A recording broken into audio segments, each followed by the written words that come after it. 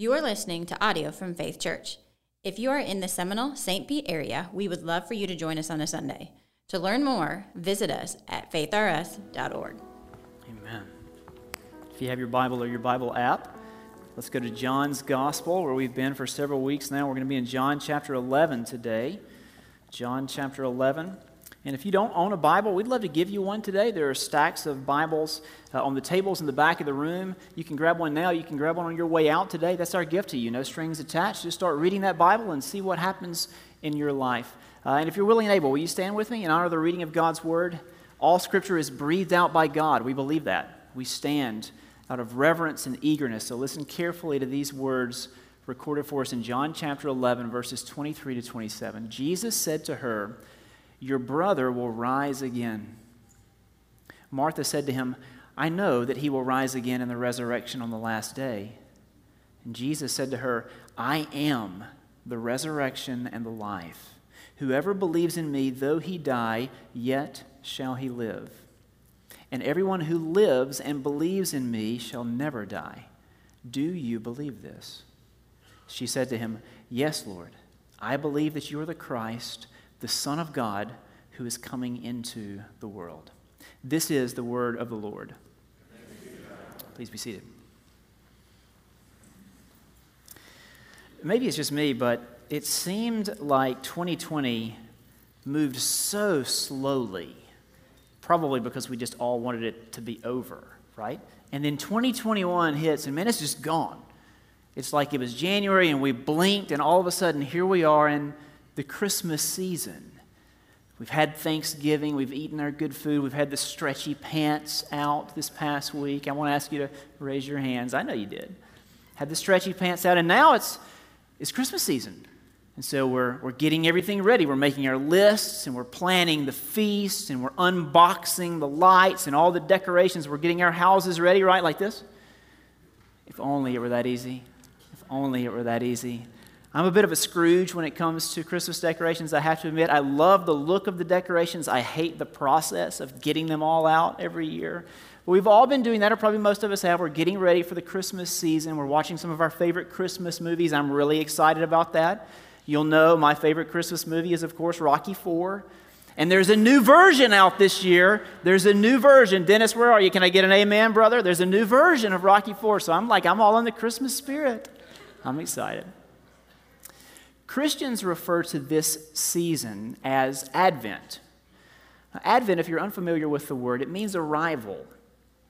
We set aside the end of each calendar year to celebrate the humble arrival of the Christ child. See, Christians believe that this Christ child, Jesus, this baby born in Bethlehem some 2,000 years ago, we believe that this child is unique. He is not merely a human. He is God. God in the flesh. God who came to dwell among us. And we have good reasons to believe that Jesus is God in the flesh. We have good reasons to believe that Jesus is the only one who can bring to us that for which our hearts are searching. See, all around us, especially this time of year, are these promises of the good life. What we've been talking about in this series for many weeks. Everywhere you turn, YouTube ads, the billboards, the checkout aisle at your grocery store, everywhere you turn are these pictures and promises of the good life. Go here and you'll be happy. Take this vacation. Buy this product. This is what you've been lacking. All of these pictures and promises, but here's the reality. Only Jesus can deliver. Only Jesus can deliver. Your heart, your deepest you, your heart will search and search and search until you come to Jesus and walk with Him. Your heart will be fully and finally fulfilled only when you come to Jesus. Now, we've been exploring this claim throughout this series, and we've been doing so by looking at the Gospel of John, and in particular, looking at the I am sayings. 7 times in John's Gospel, Jesus says, "I am," and then he fills in the blank with a metaphor that reveals more about who he is and what he came to provide for us. And here's what we've learned so far. Jesus says that he is the bread of life. We saw that in John 6. Jesus is the light of the world. Last week, we learned that Jesus is the door or the gate to the sheepfold, and he's also the good shepherd. And today in John 11, we will see where Jesus says, I am the resurrection and the life. Today we're going to circle back really to the very first I am saying, the bread of life. What did Jesus mean when he said, I am the bread of life? He meant that he is the only one who can nourish us, not temporarily, but eternally. In John 6, Jesus was claiming to have some type of power over death. That's a bold claim, Jesus. Prove it. Prove it. You know the saying, the proof is in the pudding, right? John 11 is the pudding. John 11 is where Jesus shows us that he does, in fact, have this power over death. It's a well-known story, a remarkable story, probably the most well-known story of all 7 I am sayings. We're going to look at it in 4 parts. I'll retell it in these 4 parts. It begins with the threat of death. Then we're going to go to the very house of death. Third, we'll see the undoing of death. And finally, the plot of death. So 4 parts. Here we go. First, the story begins with the threat of death. Look at verse 1. Now a certain man was ill, Lazarus of Bethany, the village of Mary and her sister Martha. It was Mary who anointed the Lord with ointment and wiped his feet with her hair, whose brother Lazarus was ill. So the sisters sent to him, saying, Lord, he whom you love is ill. But when Jesus heard it, he said, this illness does not lead to death. It is for the glory of God, so that the Son of God may be glorified through it. Now here at the beginning of this very remarkable story, we meet the main characters, Jesus and Lazarus, and we meet the secondary characters, Martha and Mary, the sisters of Lazarus. Now, Jesus knows this family. He knows the family well. In fact, he's been in their home before. We read about this in Luke chapter 10. So something has happened to this family after Jesus left them, and they must have somehow kept track of his travels because they're able to contact him in their moment of need. And the moment of need is Lazarus. He's become ill, deathly ill. Death is threatening to claim Lazarus. And so the sisters, Martha and Mary, they send word to Jesus. They send word saying, Jesus, Lord, he whom you love is ill. Lazarus was Jesus' friend. He knew the family. He loved the family. And so these sisters send word to Jesus thinking, surely Jesus can help.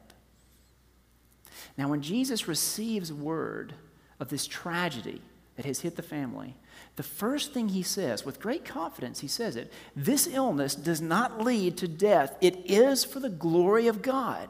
Now, that's strikingly similar to what Jesus said in John chapter 9. You remember the story of the blind man, the man who was born blind? The disciples see this man and they ask Jesus a question. Jesus, who sinned, this man or his parents, that he was born blind? And what does Jesus say? He says, neither. This man was born blind so that the power of God might be displayed. Somehow, mysteriously, that blindness in that man's life, it served God's good purposes. Jesus is saying here in John 11 that somehow this illness in Lazarus' life, it will serve God's good purposes. Jesus says with great confidence, this illness does not lead to death. It is for the glory of God. Now, all of this makes it sound like that Jesus is preparing to drop everything and rush to Lazarus' side, doesn't it? It sounds like that's what he's going to do. But he doesn't. He doesn't. In fact, he procrastinates. Jesus waits for a full 48 hours. He stays where he was for 2 days longer. Now, in the flow of the narrative, this is nonsensical. It makes no sense at all. Why would Jesus do this? We've already been told, John has already told us that Jesus knows this family. He loves this family. They have sent word asking for his help. Why would he procrastinate?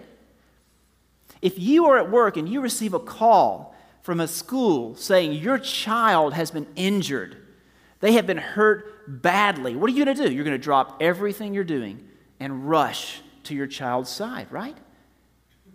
We would expect Jesus to do the same. What is he doing? What is he up to here? He waits 2 days. He waits until Lazarus dies. We know that's what he was waiting for because somehow Jesus knows the very moment that Lazarus breathes his last breath from across the land, Jesus knows.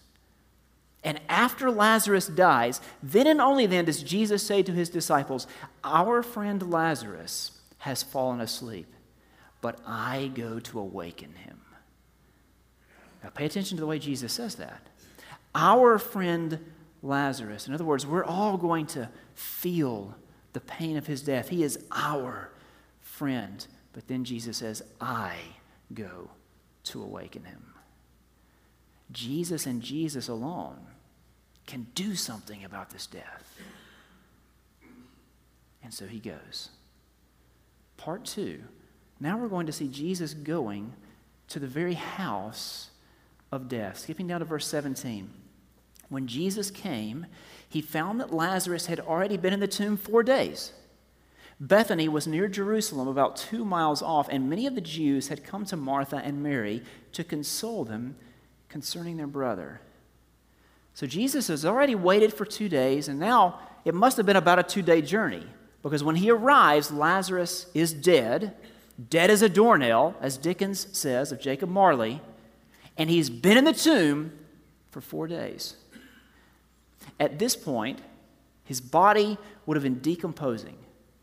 Unlike the Egyptians, Jews didn't embalm the dead. They would wrap the body and they would use spices to cloak the odor, but none of this prevented the body from decomposing. So there would have been a terrible smell in the tomb.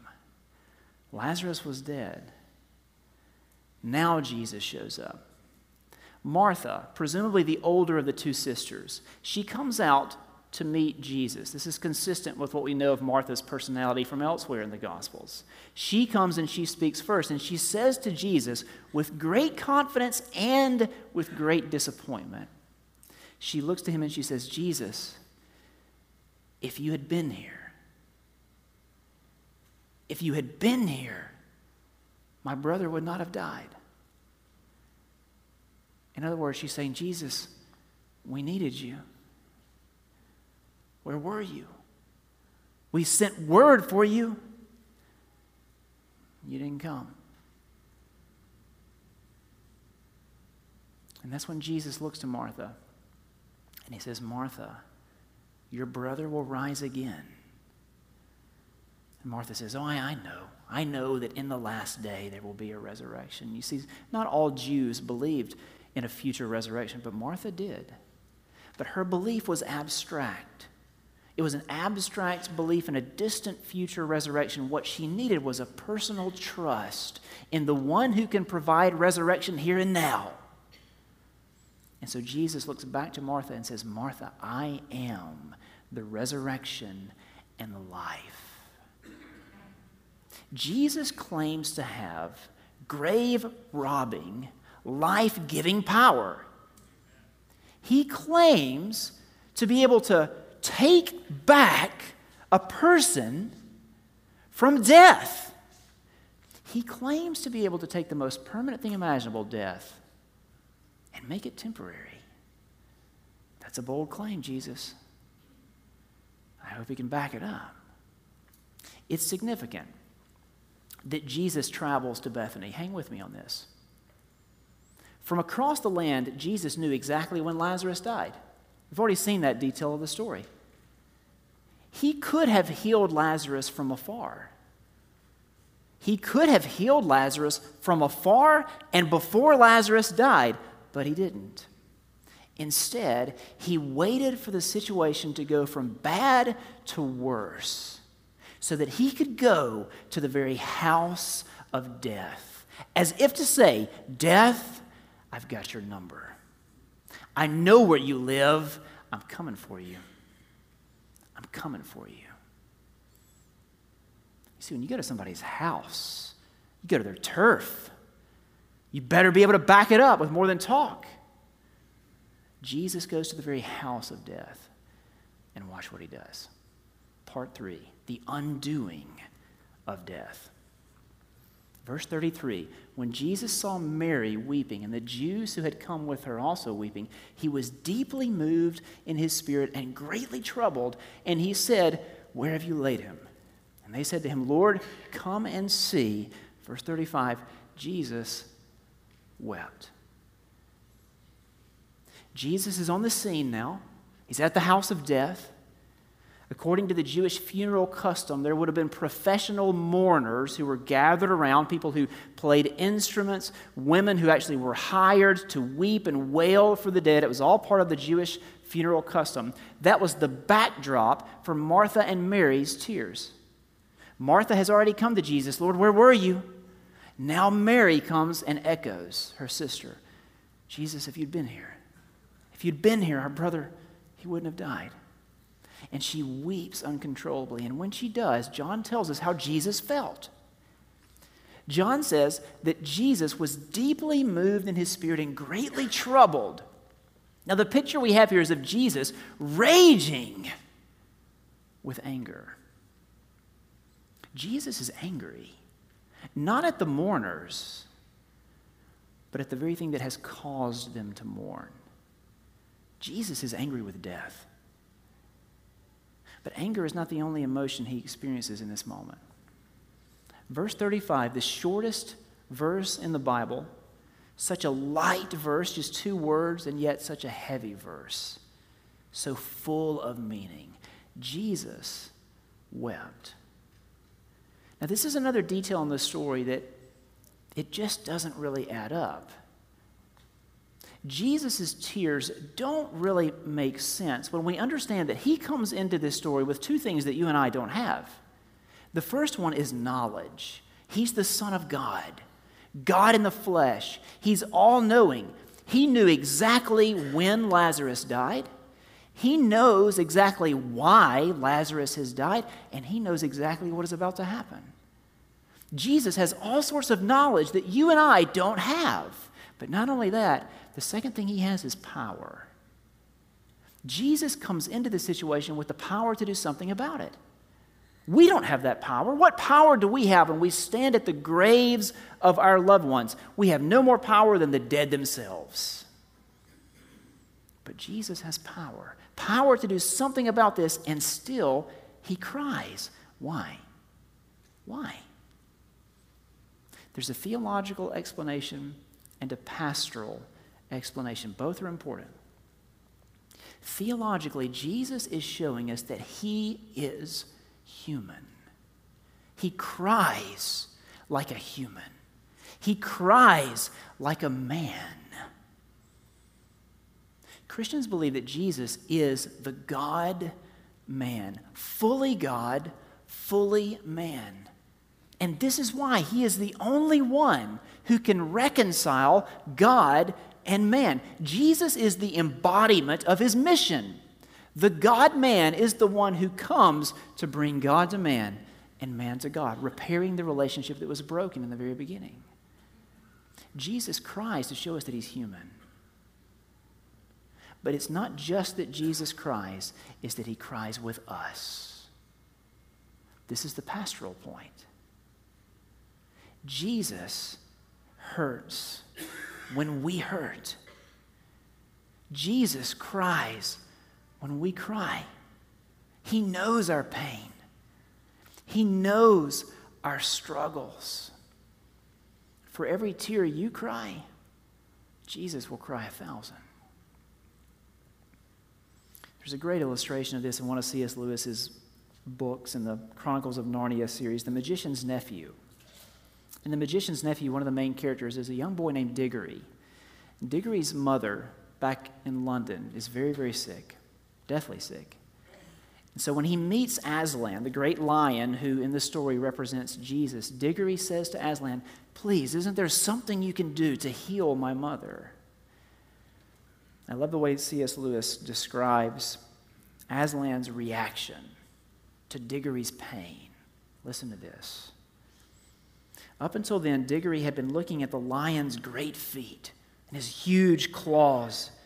But now in his despair, he looked up at the lion's face. And what he saw surprised him as much as anything in the whole world. For the tawny face was bent down near his own, and wonder of wonders, great shining tears stood in the lion's eyes.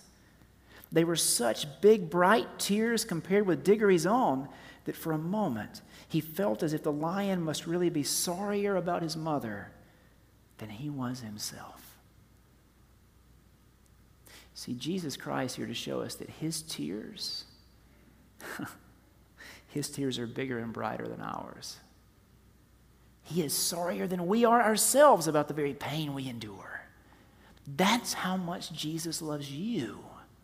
That's how much he cares about you. That's how much he cared about Lazarus. And so Jesus cries, and then he moves to the tomb. And when he moves to the tomb, he speaks. Verse 41, so they took away the stone, and Jesus lifted up his eyes and said, Father, I thank you that you've heard me. I knew that you always hear me, but I said this on account of the people standing around, that they may believe that you sent me. When he had said these things, he cried out with a loud voice, Lazarus, come out. The man who had died came out, his hands and feet bound with linen strips, his face wrapped with a cloth. And Jesus said to them, unbind him and let him go. Angry at death, heartbroken for the hurting, Jesus moves to the tomb and he speaks twice. First to God the Father, then to Lazarus, his friend. He looks up in prayer and speaks to God the Father so that everyone who witnesses this miracle will know that God the Father sent him, that Jesus has come from heaven to earth to accomplish his mission. He looks down into the tomb of Lazarus, his friend, and he speaks to the dead man so that all will know exactly what Jesus came to accomplish. And notice that Jesus doesn't even have to lift a finger. Not a finger. He speaks. And as he does, Lazarus, come out. Those words, they enter the dead man's ears. His heart suddenly begins to beat, sending blood throughout his body. His brain activity is reignited. His flesh healed. His muscles restored. His eyes open. What was the first thing he thought, I wonder? Lazarus is alive. Death undone. All with a few words. What power is this? It's the power of God. It's the power of creation. Only the God who was present at the very beginning, only the God who spoke life into existence, only he could be the one to speak and raise the dead. From this day forward, everything must have changed for Lazarus. And everything changed for Jesus. Because you see, John 11, it's a turning point in the gospel. John 11 doesn't end with the resurrection of Lazarus. It ends with a plot to kill Jesus. This is part 4 of the story, the plot of death. Look at how the chapter ends. Many of the Jews, therefore, who had come with Mary and had seen what he did, believed in him. But some of them went to the Pharisees and told them what Jesus had done. Verse 53, so from that day on, they made plans to put Jesus to death. This story is the very thing that causes the Jewish leaders to have such resolve that they will have Jesus arrested and tried for blasphemy. It is the raising of Lazarus that leads to the death of Jesus. But Jesus knew this would happen. Jesus knew that the only way to save Lazarus, the only way to raise his friend, was to bury himself. This is how Jesus saves us. By burying himself. By going to the cross, laying down his life for us. As remarkable as this story in John 11 is, it's just the teaser. It's just the preview. This is not the picture of the movie. It's not the main event. The main event doesn't come until the end of John, when Jesus himself goes to the cross, lays down his life, and on the third day is raised. Here at his cross and his empty tomb, Jesus defeats death for good and all. And all who believe in him will experience his resurrection power. Power that brings a new way of life here and now. Understand that when you come to Jesus, when you believe in him, it's not merely that you're waiting for the life to come. It affects you now. It's resurrection power now. You are raised to walk a new life. No guilt.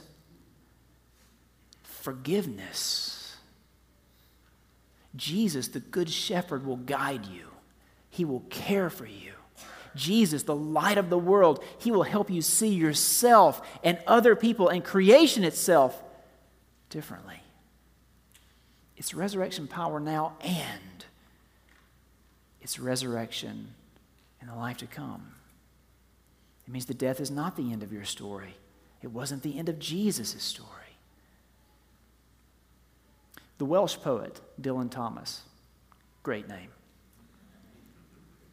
Famously, he wrote, "Rage, rage against the dying of the light."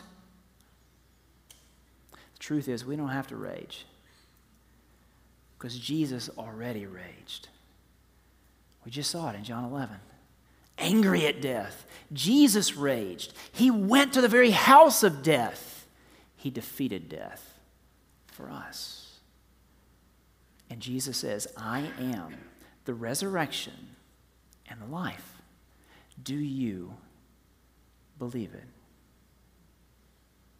Do you believe it? Let's pray. Oh, Jesus, thank you. Thank you for the power that you have over death. Thank you for this story. Just another place that reveals your glory, who you truly are, and what you can bring to us.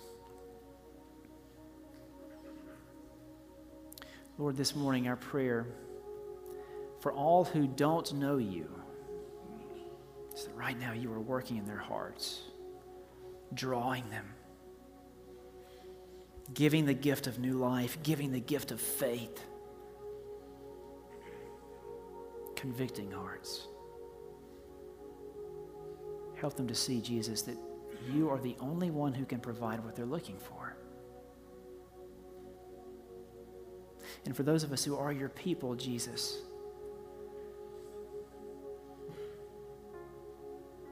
we want to live for you. You've given everything for us. You've claimed us as your own. You promised to guide us, to care for us, to be the light we need.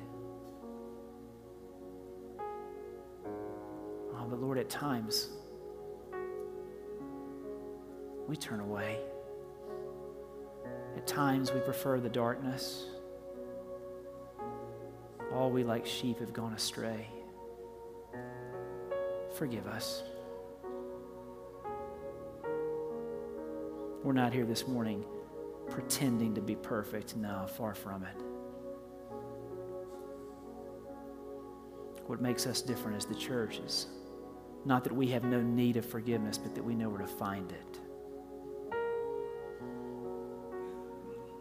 We know we find it in you, Jesus. As we prepare for this time of communion together, we ask you to forgive us for the things we have done and the things we have left undone, for our thoughts, our words, and our deeds. We have not loved you, God, with our whole hearts, and we have not loved our neighbor the way you teach us to love. Forgive us.